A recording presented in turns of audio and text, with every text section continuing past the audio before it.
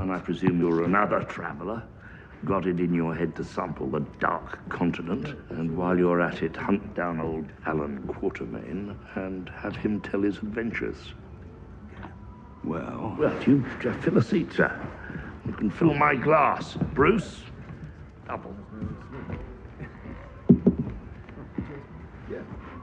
And I'll regale you with how I found King Solomon's mines, or I could relate my... It is not your past that interests me. My name is Sanderson Reed. I'm a representative of Her Majesty's British government. The Empire needs you. But the question is, do I need the Empire? Perhaps I should toddle off, should I, Alan? Yes, of course, Nigel. You toddle off. Toddling. We interrupt this program to bring you a special report.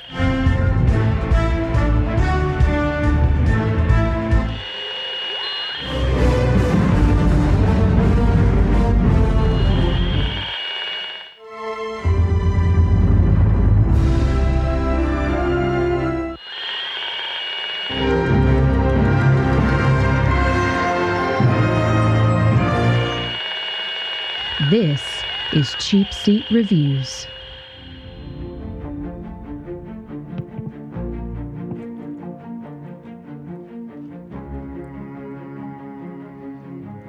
Hello, and thank you for listening to Cheap Seat Reviews, the podcast that explores the Hollywood film industry for the greater good. Oh, that's right. That silence means that Sam is not here. That's right. Sam is not here. So we have a very special treat for you instead. This is episode 320. 320.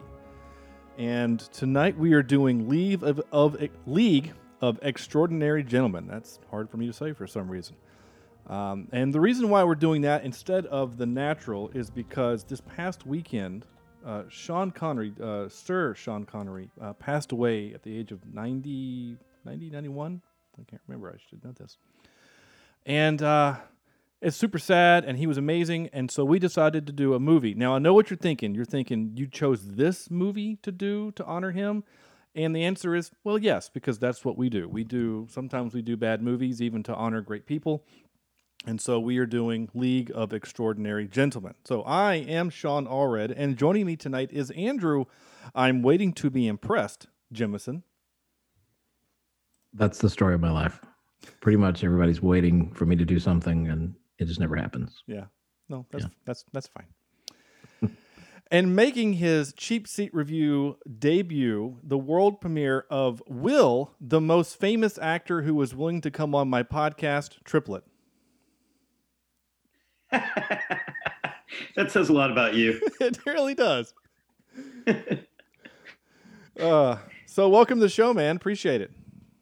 Hey, thanks for having me. Happy to be here. Absolutely. Will and I have known each other by the calendar for 15 years.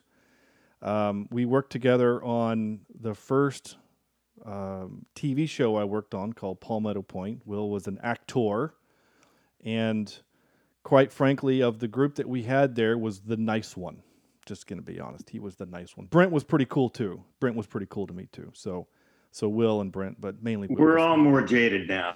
Fine. Well, it's fine. And I was bad at my job, so there's a reason why they didn't like me anyway. So there's also that. But that's fine. That's all ancient history. And since then, Will has gone on to do really a lot of cool things, and legit is or once was a paid actor on TV. You probably saw him on such things as Law and Order SVU, and I can't remember what else you've done. I didn't look up your IMDb page. I'm sorry.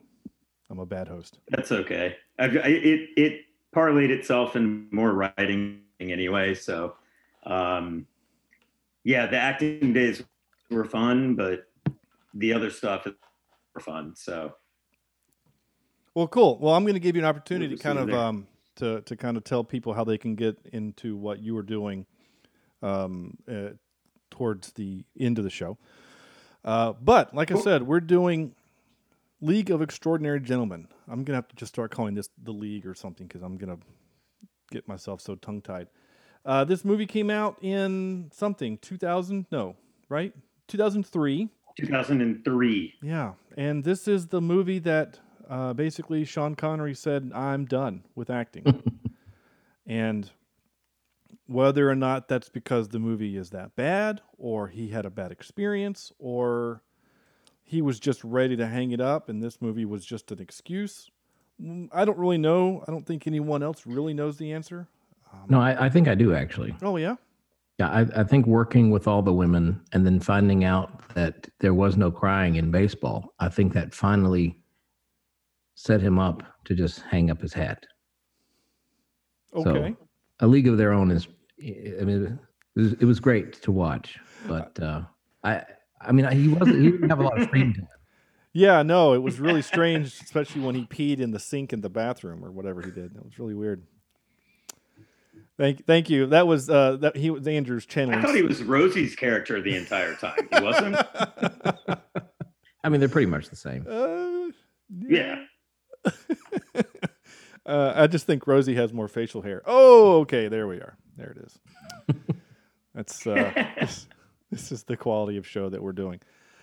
So yeah, League of Extraordinary Gentlemen. This movie was not liked by a lot of people, and we're gonna find out if either one of us, the three of us, did, or which category are we in? Are we in the we liked it, or that we objectively hated it?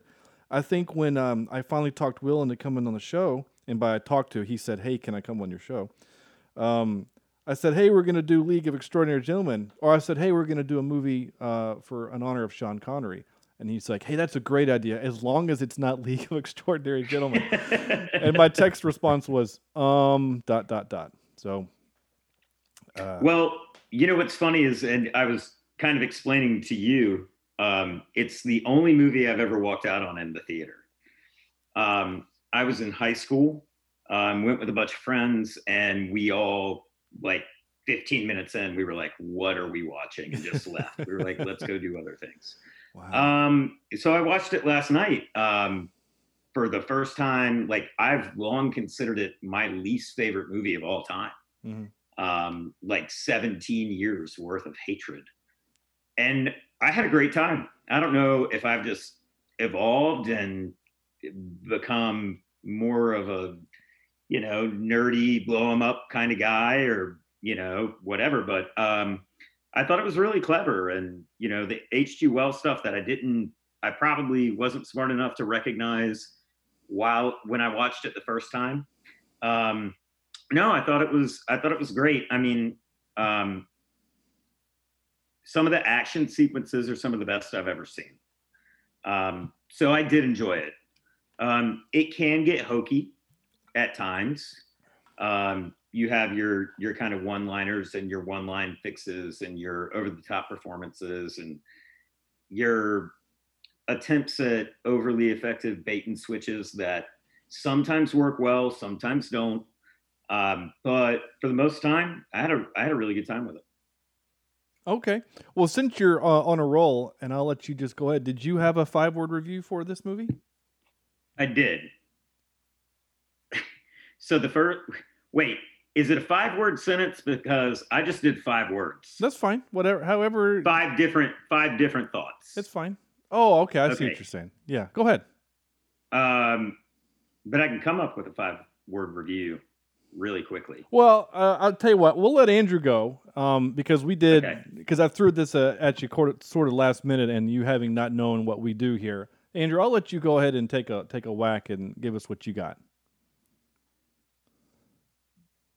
Okay. Well, I actually only have a 4-word review. God, you guys keep changing. So I'll save one for next week and I'll add it. Good actors, bad movie. Okay. Yeah. Yeah. So all right, mine is more fun than would have thought. Okay, yeah, that's good. That works. Yeah. Okay. Yeah, so yeah, I'm gonna hold off my judgment just yet. Andrew, what you got? I mean, when's the last time you saw it? Like, what do you think, man? So the first time I saw this, I guess it was when it first came out, because I thought, all right, we've got Sean Connery, we've got all these legendary characters. This is gonna like just kick ass.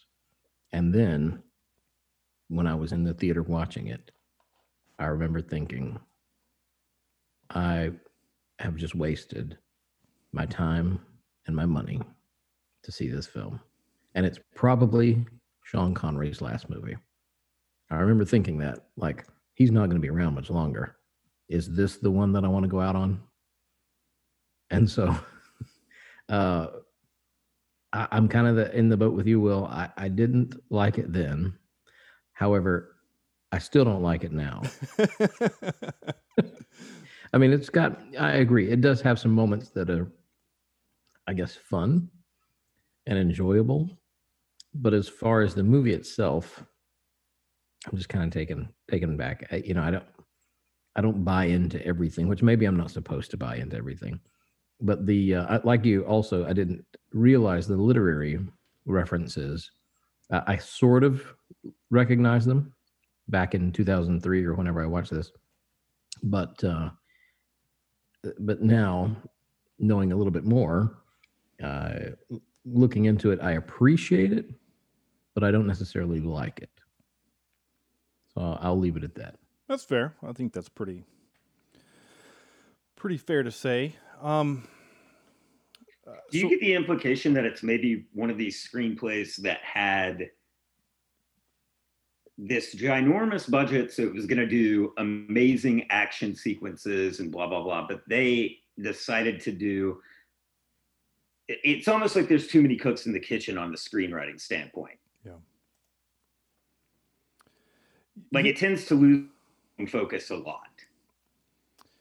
Yeah, well, so there's a section of the episode where I get into trivia, and I sent Andrew a text and said, oh my God, the trivia. So there's about, I can't remember, I'll look it up, but there's a significant amount of trivia. There's 86 items in the trivia section, which, I mean, that's a lot. Yeah. And I would say more than half, I would say 40 of them have to do with the fact that Sean Connery and the director hated each other. They didn't get along. They were constantly arguing. And I think this movie kind of reminds me of Waterworld in that way, in the fact that your lead actor in Kevin Costner, I mean, in that movie specifically, that's a little different because Kevin Costner literally like fired 3 different directors and ended up finishing the movie himself and went way over budget. And there's a lot of other horror stories about that movie that are more apparent and more public than this one. But yeah, there's a lot of, well, that's a good way to put it, that it doesn't feel like there's a focus on the movie. It's just it's a scatter shot of a lot of, I mean, honestly, if you think about it, this is one of the first kind of attempts at a full team up kind of movie, right? I mean, and I hated to say this, but there's a lot of parallels between this movie and Avengers, the first Avengers with Loki. I mean, Loki basically, his goal is he forces the team together and then forces them to kind of hurt each other and turn on each other so that he could win the day. And that's kind of what this movie is. Mm-hmm. Right. Which makes me a little sad that Joss Whedon borrowed that. I mean, I guess that's not a new idea. I'm sure that's been written long before 2003, but... Well, I'm sure Joss Whedon was doing that on Buffy well before League ever thought about being anything. You're right. Well, I don't know if the comic book ever did that kind of thing. I mean, this is an Alan Moore comic, and he's on the record saying he hates this movie. But he is also on the record for hating The Watchmen and what was his other comic book movie that he hated? He had another comic book property. I can't remember. Probably Fantastic Four. No. But he's not in the minority. I can't remember what it was. It was he hated The Watchmen. Gosh dang it. I can't remember what it was. Oh, well, it doesn't matter. Yeah, it doesn't matter. Anyway, so he's an old crotchety guy, and he's going to hate everything that is on screen. So my 5-word review was, so you know the phrase, the sum is greater than the parts? Mhm. So I'm that was almost my Those are your 4 words. I'm flipping that in the parts are better than the sum, or I guess than some. I can't add the second "the." Parts are better than some. In that, I think to both of your points, there's a lot of fun things in this movie to be had. There's a lot of neat little things, like the literary aspects and the action scenes. I mean, Nemo doing kung fu was kind of fun watching that, you know?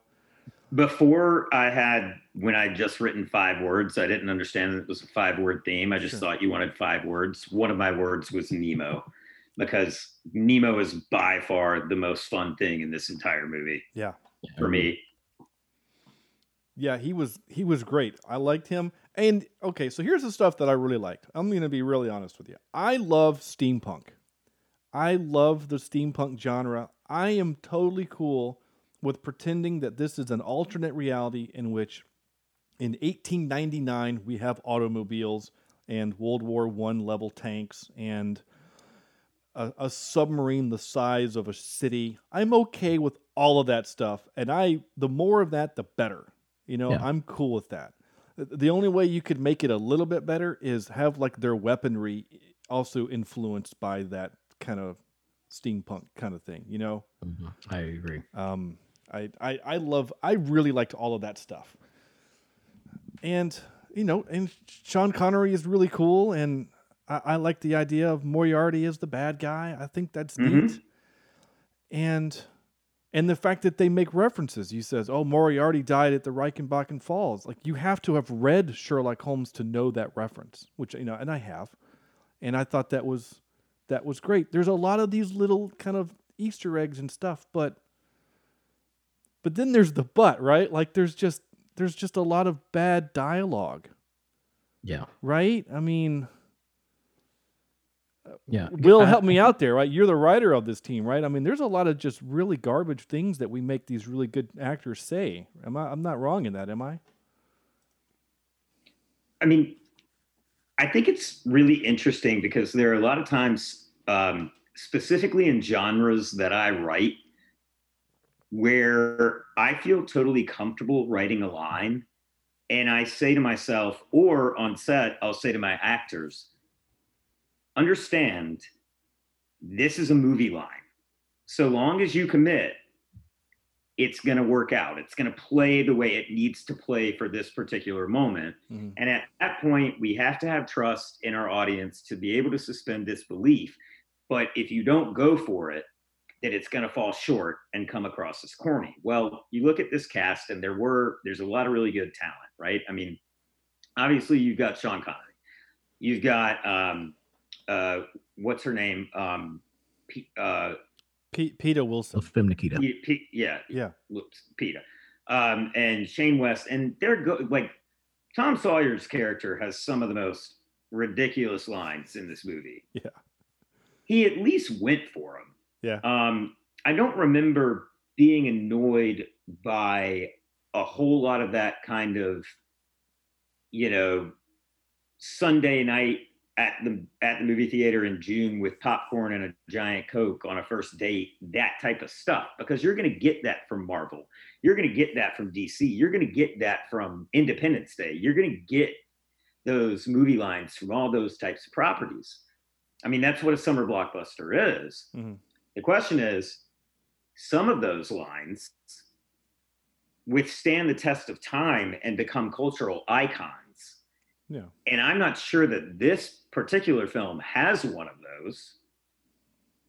The only thing that I could think of would be the take your time. That's the only thing I could think would be the cultural icon movie if it had one, or movie line if it had one, just because of the retribution of Tom Sawyer at the end on M and his, you know, his coming into his own or whatever, that kind of poetic justice story. But other than that, I can't really think of any of the lines that stand out. And I watched it last night in totality for the first time. Sure. So, yeah, I guess some of the some of the stuff that annoyed me, and I capture clips, and I have some of the stuff that it kind of annoyed me. And honestly, most of the stuff that annoyed me was by Dorian Gray's character. And I know he's playing an over-the-top kind of bad guy, which we don't know he's a bad guy until the end, whatever. But so I know he's a cartoon character. I get that. But it feels like everyone else is a real thing, and here comes this cartoon character villain and says things that just they just annoyed me. Everything about him annoyed me. I don't know what it is. I don't know. His character specifically annoyed the hell out of me. And it's interesting that you say you didn't, or that we didn't know he was the bad guy to the end, but I could tell as soon as we see our first pile of sand, suspiciously, that Nemo bends over and is like, "What is this? Why is this here?" And from then, I'm like, "Okay, well, something's up with Dorian Gray." Yeah, which is weird because I thought that when I first saw this, so when I was watching it again the other day, I thought, oh, because they were looking for their bridge people, right? Weren't they looking for the crew on the bridge? And they saw that sand, so I thought the same thing, that the crew put up a fight and he got wounded, and that was dirt or sand that had fallen out of his body. But then you find out that it's from a camera. I also, just a little writing note about Dorian that bothers me is at the end of the big first action sequence when he just takes the module off of Nautilus and he's an expert. He's clearly never been on it before, but he knows how to eject himself from the submarine. And I mean, and that's a part of the suspending disbelief, but I also feel like Mina would kind of see right through him. Yeah. Well, her and Dr. Jekyll, his character. We haven't mentioned Jason Fleming yet as Dr. Jekyll and Mr. Hyde. I mean, he's kind of like what the Hulk is based off of, and he's an interesting character. I think he's a good actor, and I think he plays that part well. And we didn't have the technology in 2003 to kind of CGI him to what the Hulk looks like now. So that's apples to tires. Like, that's not even right in the same world. Well, the Maltese Falcon in '77 didn't look like Nautilus looked in 2003. I mean, it's an evolution of CGI, but yeah, I mean, I do think that, for that time they did an okay job with it. Yeah.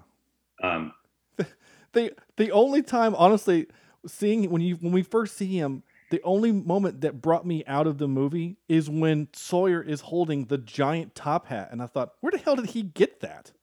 Yeah. Why would he have someone tailor a top hat built for that head? I thought the same thing. I saw that and I was like, that's kind of ridiculous. Why would you do that? If it had been a tiny top hat, like those, like, I don't know if you. Yeah.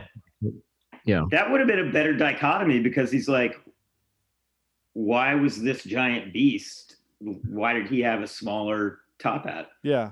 That's actually really smart. Yeah. It would make for, I think, a better joke, because they're going for the laugh when Shane West, or I think it's Shane, maybe, I don't remember who it is, but he's holding this giant hat. I think the gag would have worked better if it would have been this little bitty, like a little top hat on a monkey kind of a thing. Yeah. Because he was also carrying a cane or like a riding crop. It just seemed strange. I don't know. It's like the idea was that he was in formal outfit, and then he took the formula to turn into the big guy, but his hat grew with him or something. I don't know. It's just dumb. But it's kind of like how people always wonder, how did the Hulk's pants expand with him and then retract with him? Yeah. But we found out in the newest version of the Hulk that sometimes you just fall to earth naked. Yeah, well, that's true. That's what happened. I do also think it's interesting that at the beginning, the first time they and forgive me if I don't remember the name, but the first time they see the car, yeah, they're all like, "What is this thing?" Yeah, And then all of a sudden, Tom Sawyer's doing donuts in donuts. the middle of the biggest war in the history of time. Yeah. And he's on a Fast and the Furious fight in between alleyways in a country he's never been in while shooting people at the same time. Totally absurd. I mean, they make the joke where he says, he tells to Quartermain, he says, grab the wheel. And he's like, I don't know how to drive this bloody thing. He's like, well, neither does he, but he's doing a good job because he's American. Yeah, because he's American. Yeah, it's just America, damn it. I mean, I thought the same thing too. Honestly, the first thing I thought when I saw that car was, dang, that's a cool looking car. It is a cool looking car. I don't get the 4 wheels in the front, but it's still cool looking. And honestly, it surprised the hell out of me when 4 doors opened on that thing and they all got out. I thought, that cab doesn't look big enough to hold 4 people. But I agree with you, Sean, about being okay with the steampunk aspects of it. Having the car during this time, I'm fine with that. Yeah, I am too. Having the submarine, even having it navigate the channels of Venice, which is a little bit out there. It's a good thing that there was a straight shot and it was, many, many feet deep. Yeah. But it's just really, really lucky that the channels of Venice are high enough. Exactly. Yeah. For it to fit right underneath. Yeah. But, like I said, I'm okay with the idea of all these things, but I think you have to use them as tools in the writing process and in the acting process that fit and that work. I don't know the comic book. I don't know if these things were a part of the comic, but were they used completely in favor, so that they're favorable to what the movie is trying to do? I don't know. I don't think so personally. I do think that is part of the comic because one of the pieces of trivia, and I don't remember if I captured it or not, but one of the pieces of trivia does mention the fact that oh God, I just got scared.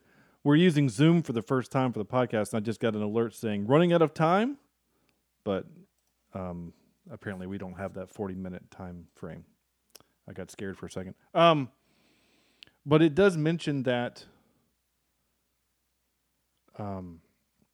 like they're in this kind of future alternate universe where he mentions like the solar panels. They have solar panel technology in 1899. That's I don't even think that word had been even thought of. So I think that's part of the comic book, Andrew, and yeah, I like that. I like steampunk. I'm always for that kind of thing. Anytime you can put that in your movie. Honestly, Wild Wild West is terrible, but I like the weird steampunk of the bad guy, of Kenneth Branagh. There's something about a coal-powered wheelchair that's just kind of neat. I don't know what it is, but... Yes, Miss Lippin Reader. Oh, that movie's terrible, but I like it. It's weird. I have a lot of weird hate relationships, like hate relationships with movies. Like, I like Waterworld. It's not a good movie, but I still like it. So, anyway, it's fine. It's a problem. It's okay. I know. I'm a big Costner fan right now, so I'm okay with it. Yeah, old Costner is really great. Like Open Range. He does Western really well. He does, yeah. I've not watched Yellowstone. Yellowstone is incredible. I heard it's highly recommend. Yeah. Hatfields and McCoys. Yes, Hatfields awesome. and McCoys was so good. Yeah, so good. My small, tiny, little, insignificant connection to Waterworld is when I have an aunt that lives in Hawaii. And Did you have to boom the horse? I did. No, I wasn't filming then. I was 94 when I was out there, so I was like 12.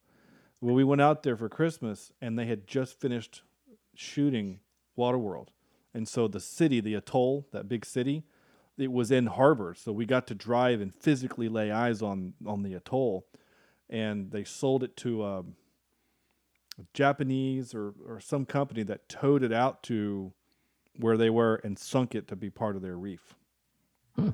Oh wow! So I thought that was kind of cool. It's like, hey, that's the Waterworld thingy. So this movie falls into a category that I have of films that I say had potential. Like I feel like this movie could have been far better than it was.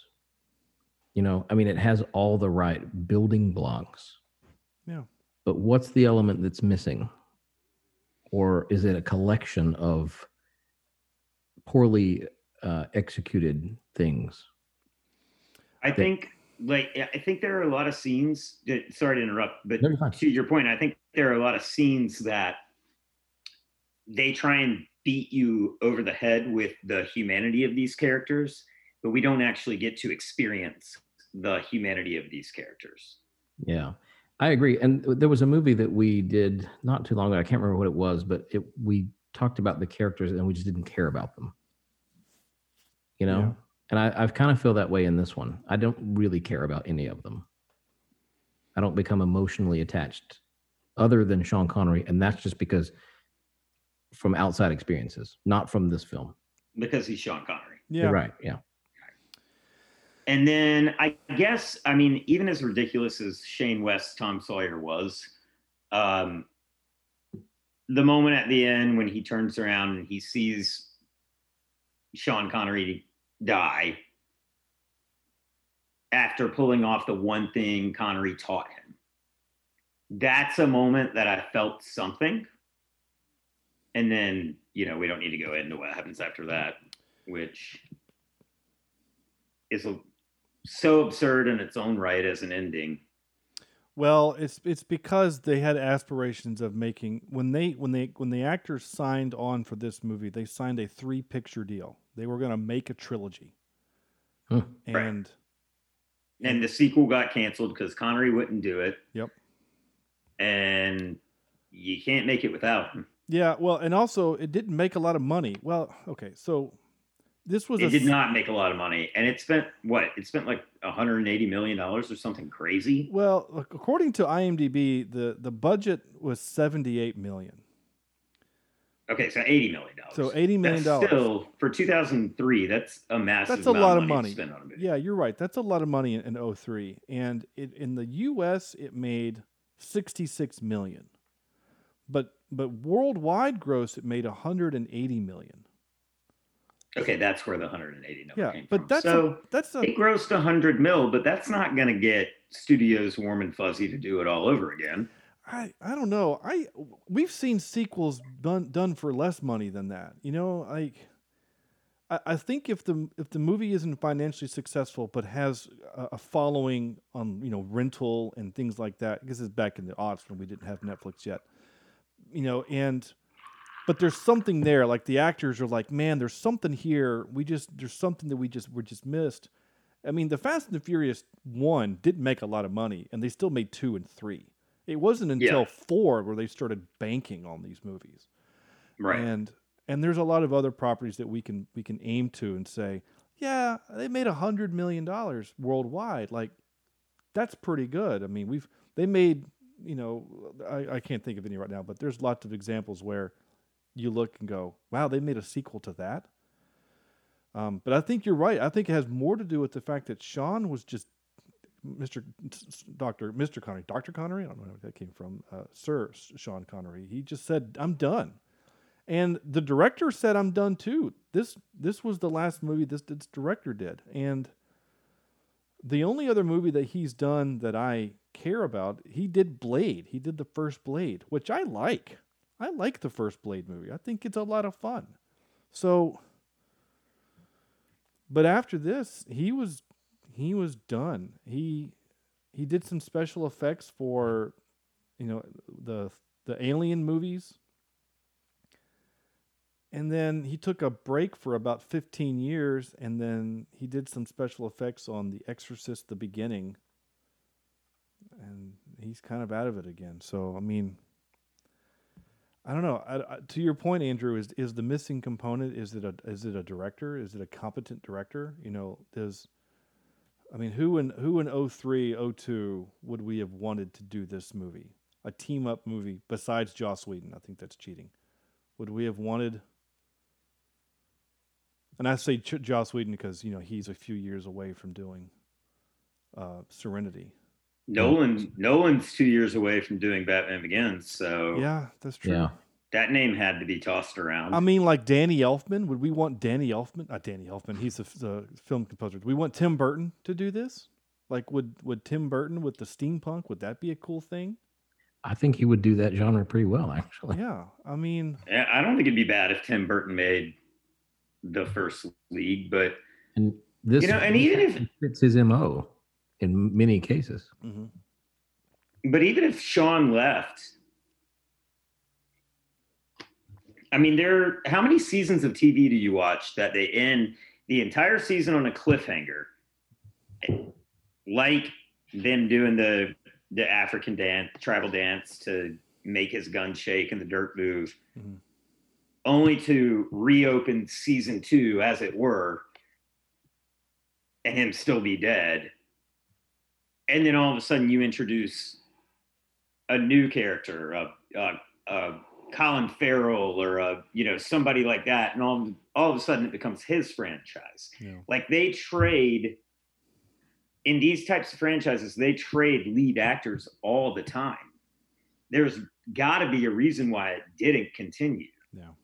If not for that, people just said it's not that good. Yeah. Yeah, and I think it might have been people just didn't. I think people might not have just cared about it. I mean, all of us. I didn't see the theater, but the two of you. I mean, you both mentioned that. I mean, this movie is geared for our age group.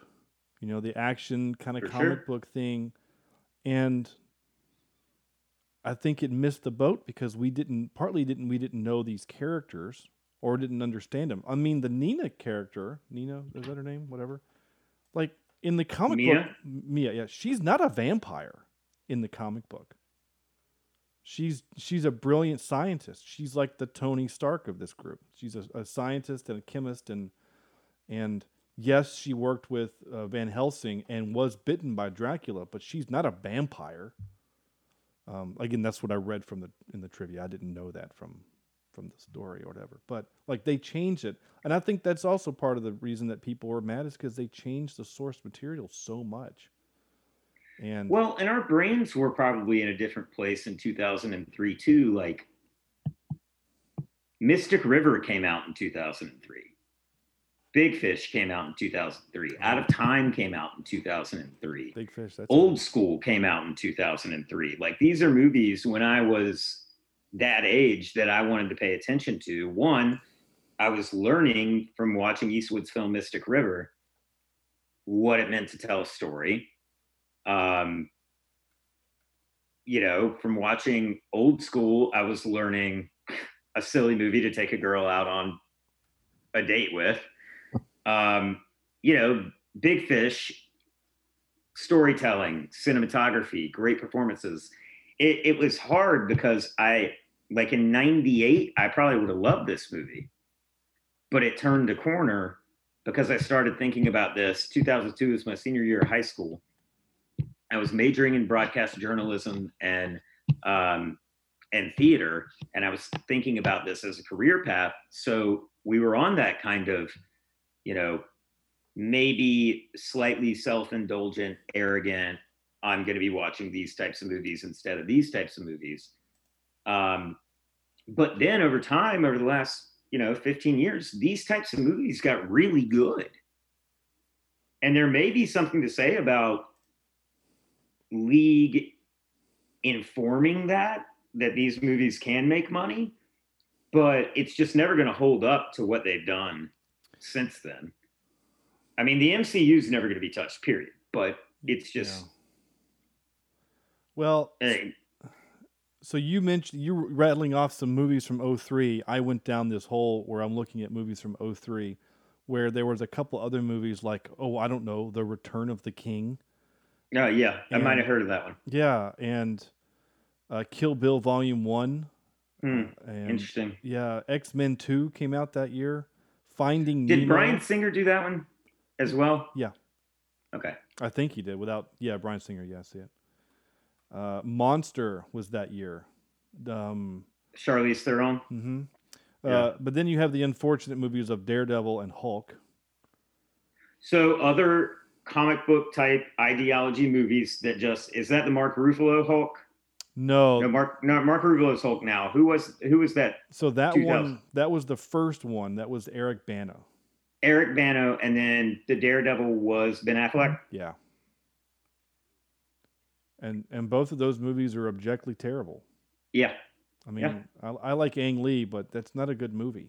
And I love Ang Lee. Yeah, and there's a reason why only 6 years later, 8 years later, when the MCU started, before we knew what the MCU was after Iron Man, when they did Hulk, we're like, we just had a Hulk movie, and then we realized, oh, this was part of this, and that's when things started getting good.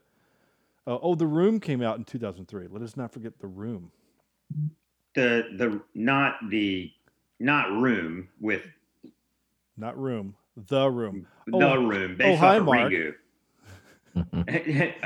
The Room. The Room. Yeah. Oh, hi, Mark. Yeah. Oh, hi, Mark. I did not do it. I did not hit her. I did not. I did not. You're tearing me apart, Lisa. Oh, my gosh. So here's the other movie I didn't mention. Because, it probably gets a better review than League of Extraordinary Gentlemen on this podcast, to be fair. It would. Well, we haven't watched The Room, but we did watch the Disaster Artist for this show. Yeah, Franco. Yeah, and that was really good. That was a really good movie, and cringeworthy also.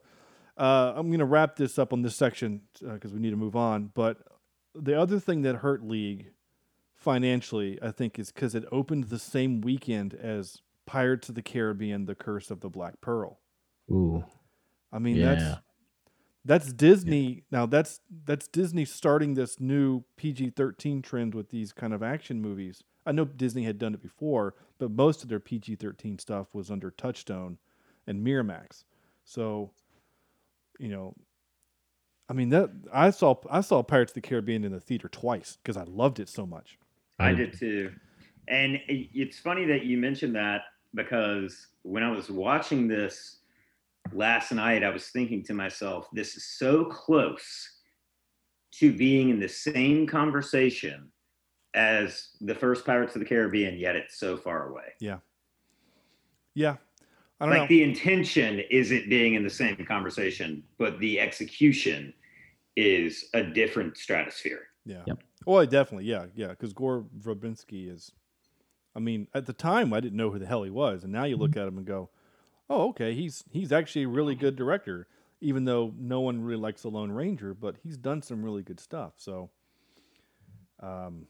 anyway, so I'm going to just cook through a couple of my notes that I thought were just kind of little funny moments in the movie. For example, is not a word. You can see when Skinner drinks, the drink go down his esophagus, but what part does it become part of him and then therefore become invisible? I was wondering that.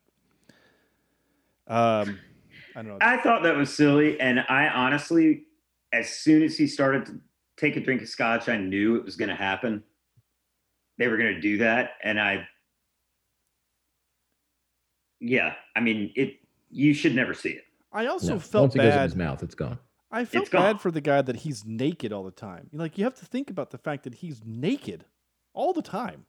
Yeah. I mean, like, he's just like when he sneaks into Sean Connery's room and Sean Connery's doing that, grab, like he could be touching his junk on Sean Connery's sleeve. Like, that's all I can think about is like he's naked. I was very conflicted, but I thought, would my 10-year-old be able to watch this? And so I let him watch the first few minutes. Mm-hmm. And then we got to the scene where we meet his character for the first time, and he starts taking his clothes, and my son goes, is he taking his clothes off? And I said, well, that's how he is invisible. And he said, yeah, okay. And he went back to playing his video game.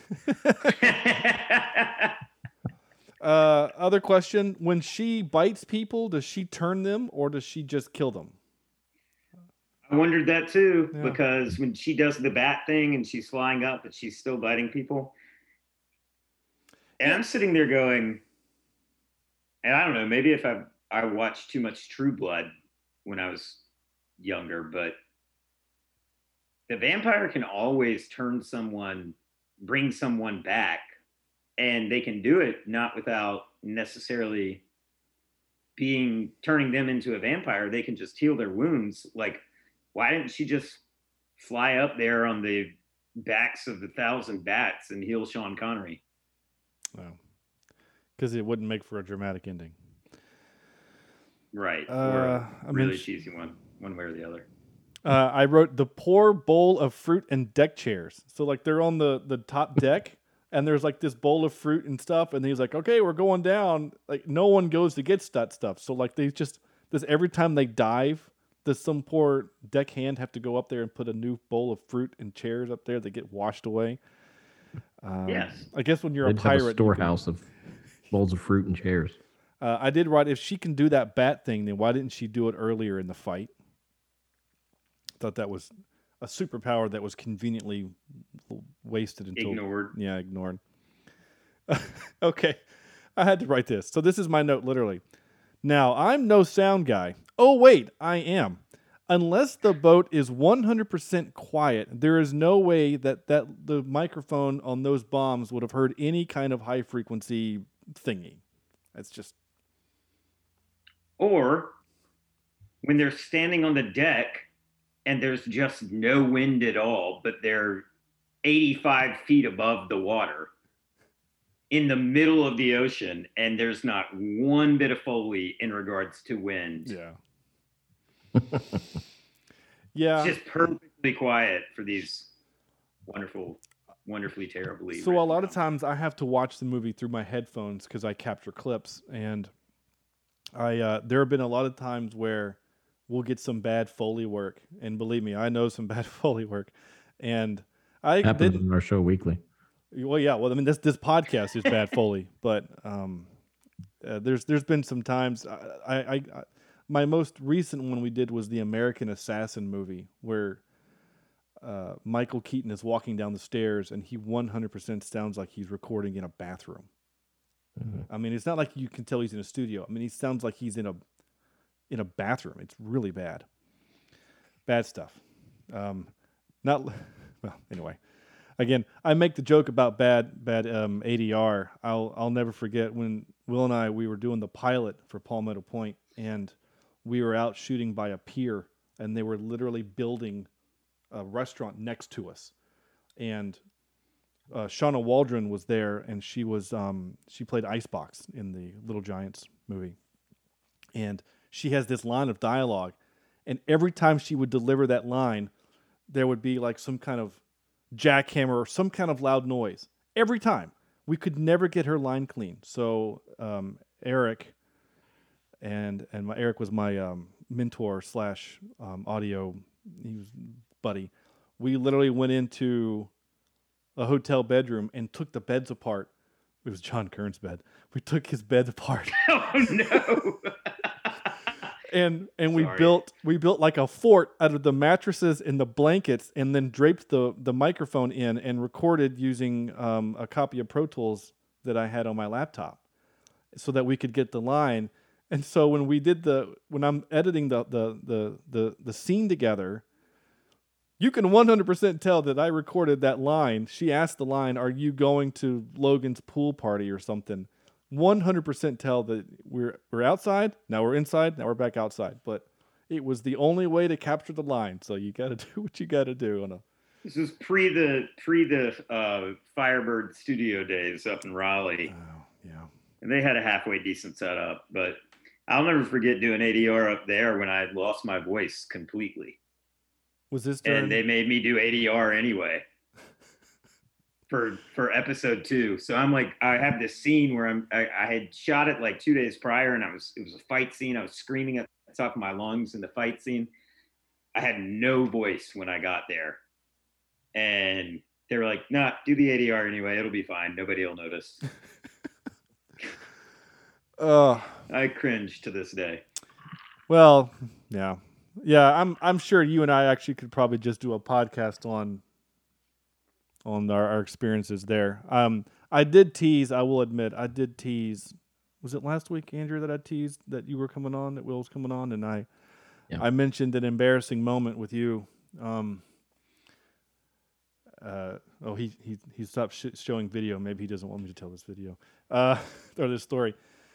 Basically, there was a scene where we're shooting at a pool, and the camera was on the other side of the pool, and there was no place to put the boom operator, which because of the shot, so I had to put lavaliers on the guys. Well, the girls, it's easy. They're wearing bikini tops, so I can just put the mic pack on their backs and then run the line through their bathing suit. But the guys are shirtless.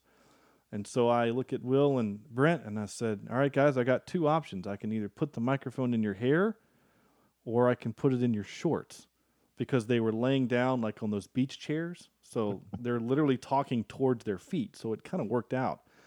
And so the guys were like, well, do what you got to do. So I put the pack on their back, and I'm taping the microphone to the, that little spot right there where your shorts meet. And of course, I'm on my knees in front of Will as the director walks in and goes, what the hell is going on? And so anyway, that's my story.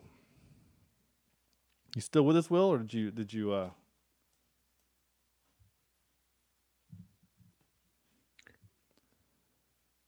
Well, we're going to continue on like he's still here. He's still in the call, but he's muted and his video is off.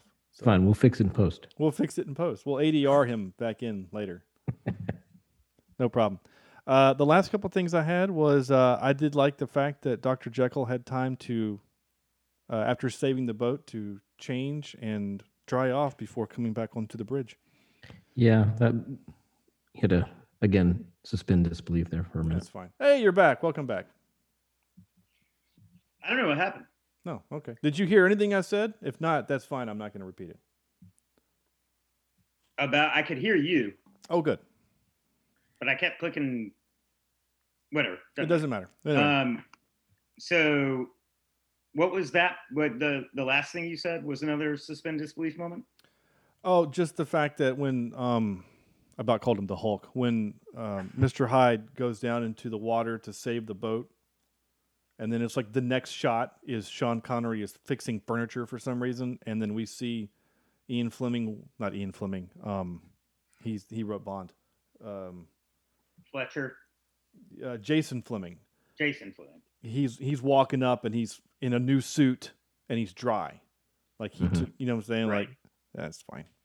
Talking about his character, I forgot to mention, I did appreciate the way that they played the Jekyll and Hyde characters, kind of off of each other. It was almost a Schmeagol Gollum type, which I thought, of course, Lord of the Rings did it better, but I appreciated it though. Yeah, I wonder if Hyde was too nice. I thought that too. The only really thing. Yeah, I don't know enough about the character, the literary character, so I don't know if, like, as Hyde, does he have control? I mean, what makes the Hulk story interesting is that he has to gain control. Dr. Banner has to gain control, and he eventually does it, in time in Avengers to come and suit up and save the day. But, you're not wrong. He does seem like he's kind of in control at all times. I mean, it even seems like when they capture him and he's knocking people left and right, Sean Connery's able to kind of bait him into going back to normal. I thought that was kind of interesting. Hulk versus the Abomination. I thought that was kind of a funny thing. Poor Alan got stabbed in the back twice. Mm-hmm. And then my last thing I wanted to say before we get to some the trivia and the clips was that I just want your opinion. So you mentioned it, Will, is that Shane West's character, he finally gets to use the skill that Sean Connery's character teaches him. But, I mean, it comes down to that the hero shoots the bad guy in the back at distance. I mean, are we okay with that? I mean, you know what I'm saying? Like, well, it's 2020. I'm okay with anything. Yeah. Yeah, I was going to say that doesn't bother me. I just think it's interesting because honestly, it didn't bother me either. But and I'll tell you the dichotomy of that idea. It's that really the hero is Sean Connery, and he's the one who gets to have the face-to-face with M. So because that's happened, it's okay for him to get shot in the back. Yeah. Yeah, you're preventing an escape. I mean, I understand the reason for it, but if you take Shane West, you take Tom Sawyer out of there, and we change the movie, and now it's Batman. And in order for Batman to stop the Joker, he has to shoot him in the back at distance. People are going to get pissed, you know what I'm saying, because of the character. So that's why I wonder if, do we care? I mean, I don't particularly care either way. I thought it was kind of a neat way that they, CGI the bullet going to hit him. So anyway, I thought it was neat that the box just fell out of his hand and dripped into this convenient ice. just this giant land of ice just has this one convenient puddle of deep water. Speaking of this giant land of ice, massive ice, that is the stupidest place to build your factory for giant submarines. Where are you going to deploy those? You're in the mountains somewhere of China somewhere. It didn't occur to me until this time. He's like, oh, they're building Nautili. I thought, how are you going to get them to the ocean? Those things are the size of the Empire State Building. After they had shown the original Nautili, struggling to get through a Titanic-sized iceberg, Oh, and by the way, they didn't hear or see that. Yeah. They did not hear or see that from less than a mile away, I promise. The nuclear explosion just happened over there. Oh, that's fine. I mean, that factory had so much fire coming out of the top. I'm surprised there was any snow around it at all. True. I mean, that thing was that thing screamed bad guy layer. It just screamed it. It was like a Michael Bay was a consultant on that. It's just exploding. I like the visual though. Yeah.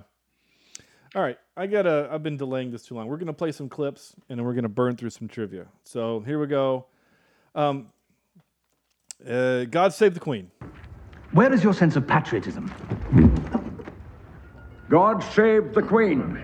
God save the Queen. God bless her. God bless her. That's about as patriotic as it gets around here. There you go. You're not wrong. I don't know what this one is. It just says waiting.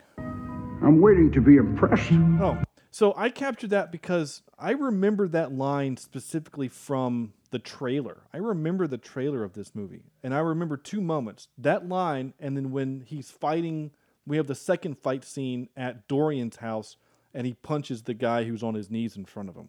Those are the only two moments I remember.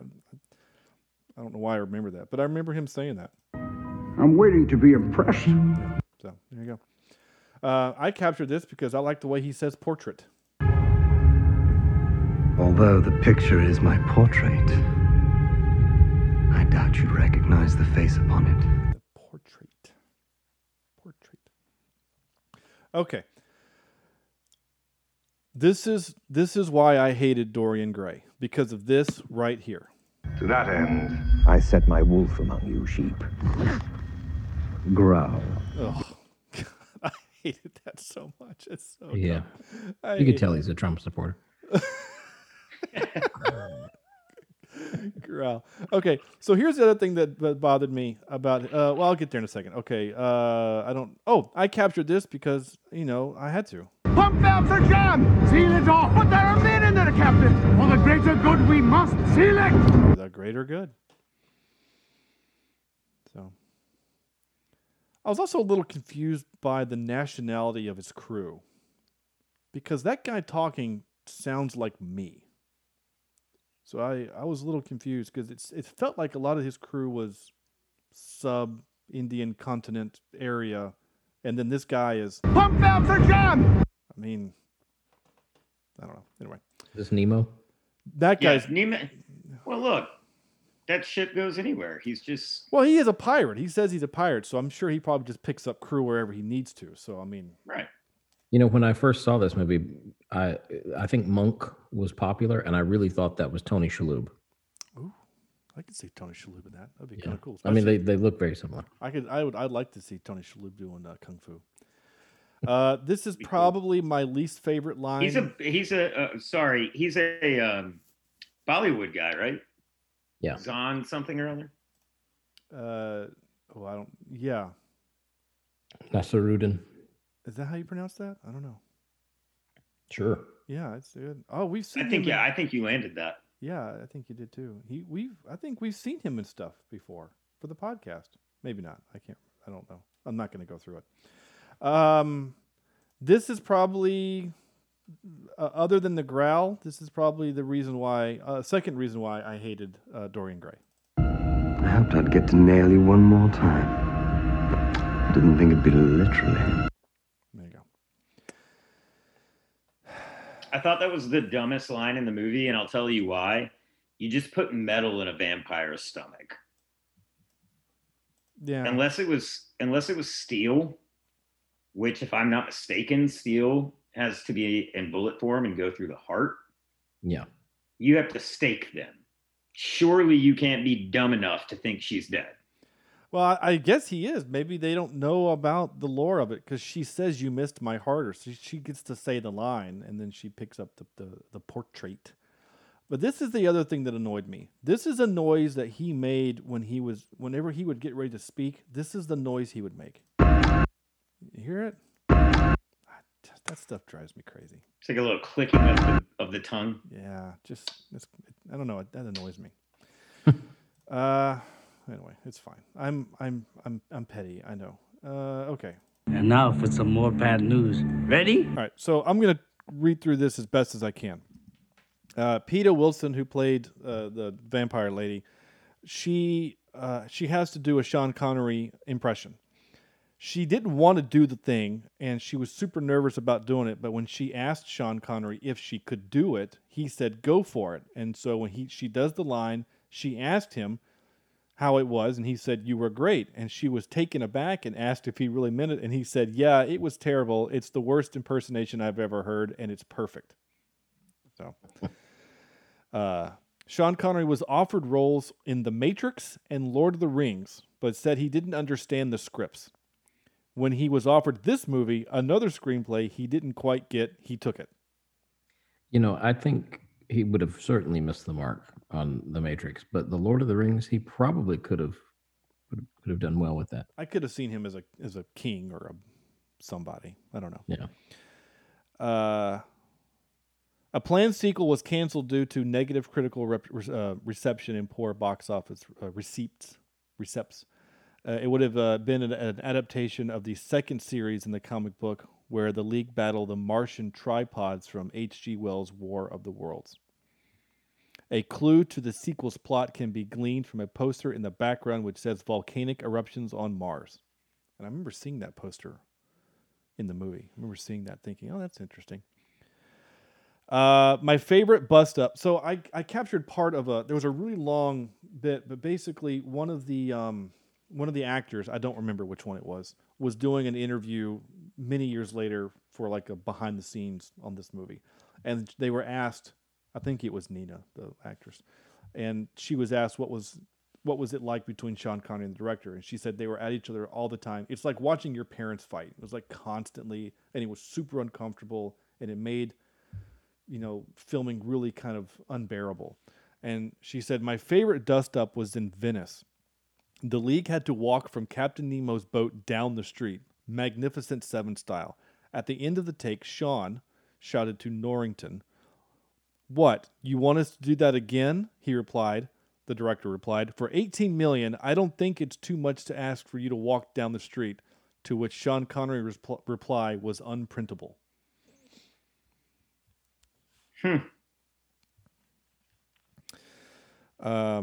And the second Invisible Man who Sawyer fights is actually Sanderson Reed, the man who recruits Quartermain. I didn't know that. I never knew that. I didn't know that either. Yeah. So I think that's. I don't know why I don't know how we would have known that, but there you go. All right. Excuse me while I whip this out. Top 3 time. We are, of course, going to do our favorite Sean Connery movies, because what else would we do? And Andrew, I'll let you go first. Okay. Well, I'm going to start with a little film called Hunt for Red October. Yeah. Probably the first movie other than the Indiana Jones franchise that I saw him in that I was like, this guy's got it. And this was before I'd seen any Bond films with him either. But that brings me to number 2. and that is pretty much all the Bond films that he did. I thought he was the best Bond. But I don't know if I could pick a favorite one of his. And then number one is going to be Junior. I can't do a good impression of him, but Indiana Jones and Raiders of the Lost Ark. Just do your Scottish accent and then just add "sh" after everything. That's pretty much how you do it. I do think that he's such a versatile actor. He's got all these different accents that he does. Yeah, like in Highlander where he plays a Spaniard, or when he plays a Russian. It's all the same accent. It's all the same. Yeah. Okay, Will, what you got? I'm going to go with my favorite action film of all time, The Rock. Yeah. Is probably my number one. My number two is, it was a little movie, but it came about at a proper time for me. I don't know if you guys know it, but it was a kind of a teen emotional drama where he played this poor kid's mentor called Finding Forrester. Oh, Finding Forrester's great. I love that movie. Finding Forrester. And then number three, I'm going to go Bond. I guess I'll go Goldfinger. I guess that's really the one I know the best. But what was I almost rewatched before this podcast. No Day to Die. Is it No Day to Die? Could be. No. The other one of his other Bond movies. I'm looking. Never Say Never Again. Never Say Never Again. Never Say Never. Yeah. Wow, like I was close without being close at all. I know what you mean. Yeah, but that's. I grew up watching those with my dad. Yeah. But I mean, there's really no way to choose. I've seen them all. But yeah, and it was funny to come on this podcast because for this particular topic, because as much as I've always loved Sean Connery, my family didn't really watch him that much, and basically what Sean Connery will always and forever be for me is the greatest contestant on SNL of all time, or on Jeopardy of all time. Yeah. Yes. Anal bum cover. I'm sorry, do you mean an album cover? So, no, but yeah, The Rock is definitely number one for me. Then this is for you, sir. You sure you're ready for this? I'll do my best. Your best? Losers always whine about their best. Winners go home and the prom queen. A few years back, Jack was chasing. There you go. We obviously did The Rock for the show, and so therefore I have that. That's the same. That's the same speech that I gave my class today, actually.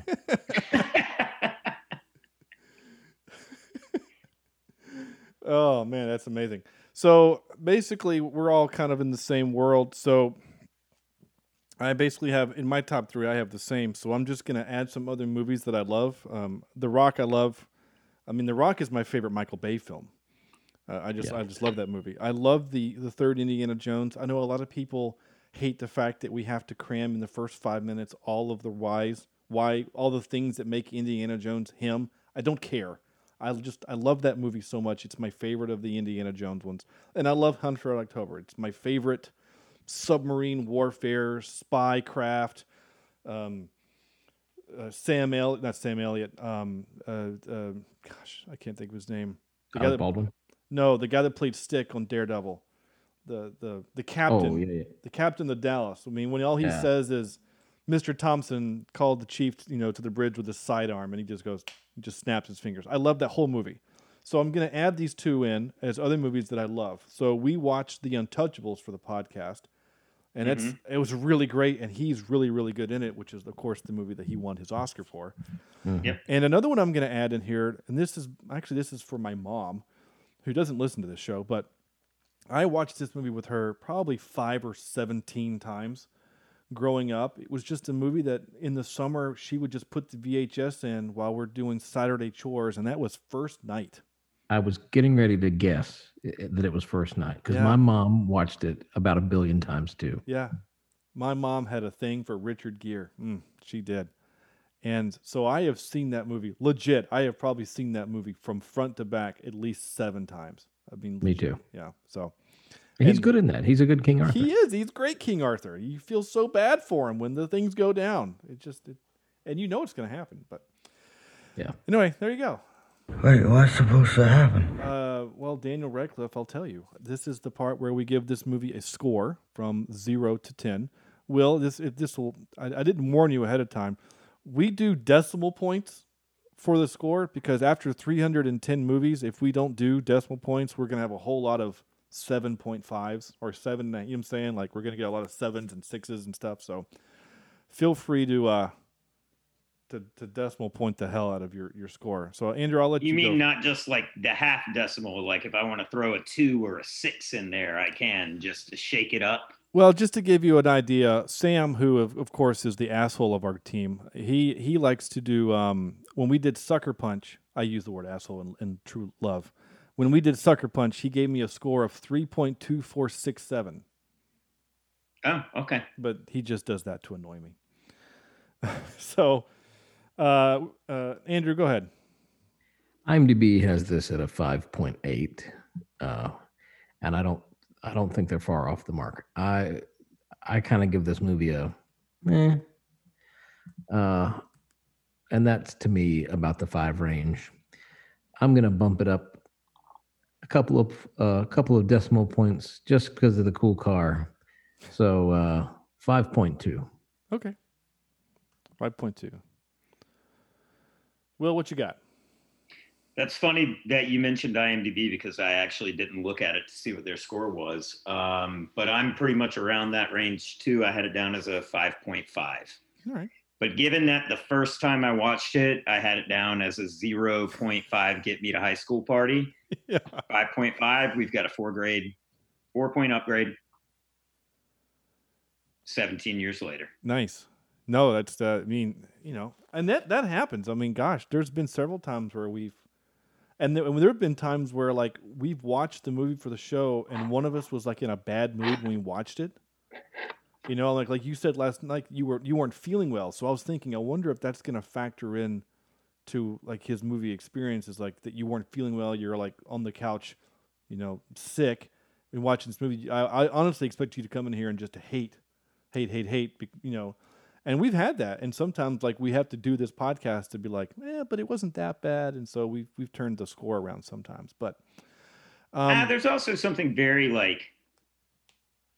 there's also something that makes you feel a certain way about a movie if you're not feeling well. Like one of my favorite things to do when I was a kid, when I was sick at school was sit at home and watch movies. It's what makes you feel better. Yeah, and you watch a movie that you've seen 6 times because you know it's going to make you feel better. I mean, absolutely. That this meme that's been floating around Facebook for a year that says people that watch TV shows over and over again, series over and over again, is because they just need some comfort food.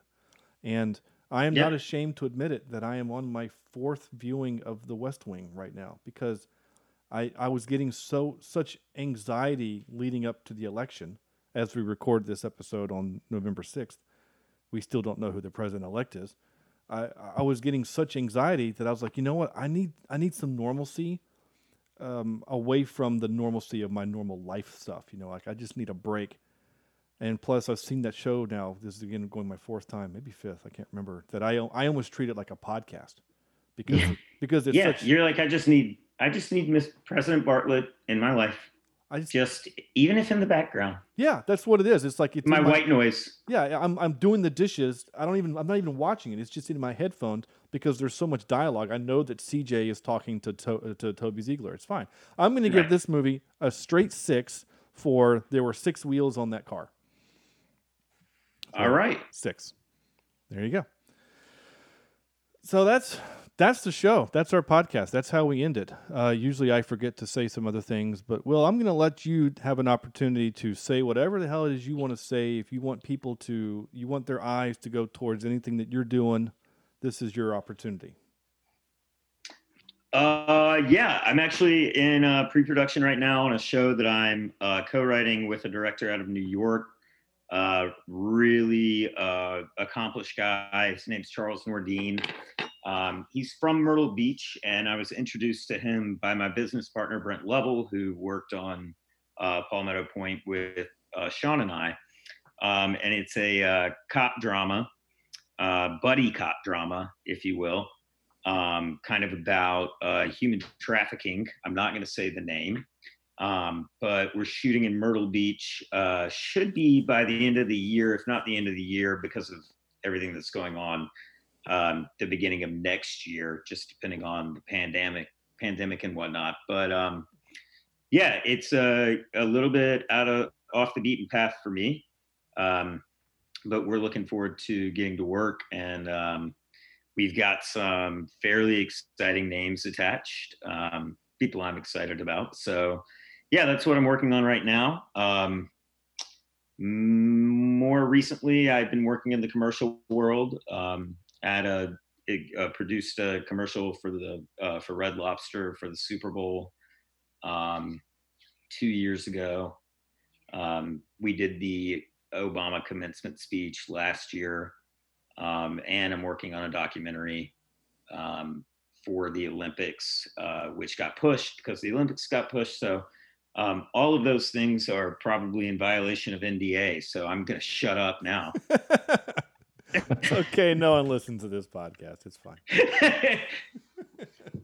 No one that will rat you out or anything. I mean, there's a reason why I can use licensed music on this show, because no lawyer's listening to it.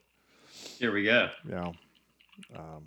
But cool. I do appreciate you guys having me. I really I enjoyed this. I can't wait to see what's next. Yeah, hell yeah, man. This was a lot of fun. I really appreciate you coming on. And I mean, and it's funny. This literally came about. You were putting up your horror list on Facebook, your movies, your horror list movies, and a mutual friend of ours was giving you shit about your list, and I was like, hey, I have a podcast. You guys should come on and we can talk about your movie lists. And so Will was like, hell yeah, let's do it. So again, I really appreciate you coming on. This was a lot of fun, and I do almost feel bad. Anytime I'm going to post about a movie, Bo's going to say something just for fun. Yeah. Well, yeah, I mean that's kind of like his criteria.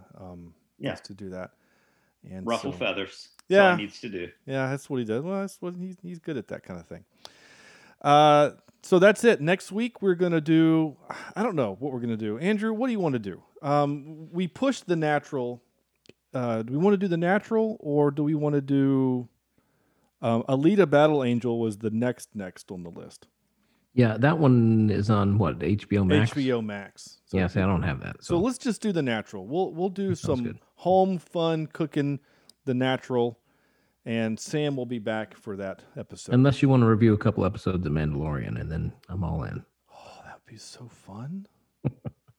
Ooh, I don't know. That's actually that might be a good idea. I don't know. We'll talk about it later. So next week something will happen. In the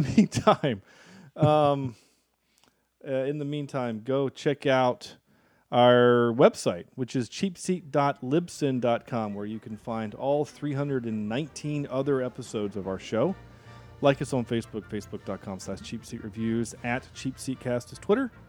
You can leave us a review, iTunes, Google Play, YouTube, basically everywhere except Spotify, because we do violate music violations. I don't want to get yelled at by Spotify, so we're not there. We're on iHeartMedia, or iHeartRadio. I mean, we're on iHeartRadio, but not Spotify. And your emails can be sent to cheapseatreviews@gmail.com. If there's anything you guys want us to do for December specifically, let us know. Again, the only thing that I know that we're going to do in December will be the second Santa Claus movie. What's it called? The Santa Claus Chronicles? Something like that. Something like that, yeah. The one with Kurt Russell. Kurt Russell Claus. Russell Claus 2. And Goldie Hawn. The first one was cute, so we're going to do the second one. We had a good time with the first one, so we're going to do the second one. And again, if you guys like... You sure that's not Overboard 8? Yeah. Overboard 8, 8 tiny reindeer. I don't know. I can't think. Anyway, and Instagram. I actually posted something on Instagram the other day, believe it or not, but don't go to Instagram if you're actually looking to follow us anywhere. But that's going to do it. So, again, Will, thanks so much. It was a lot of fun. And on behalf of Andrew and Will, this is Sean saying thank you guys so much for listening, and we'll see you next week for something.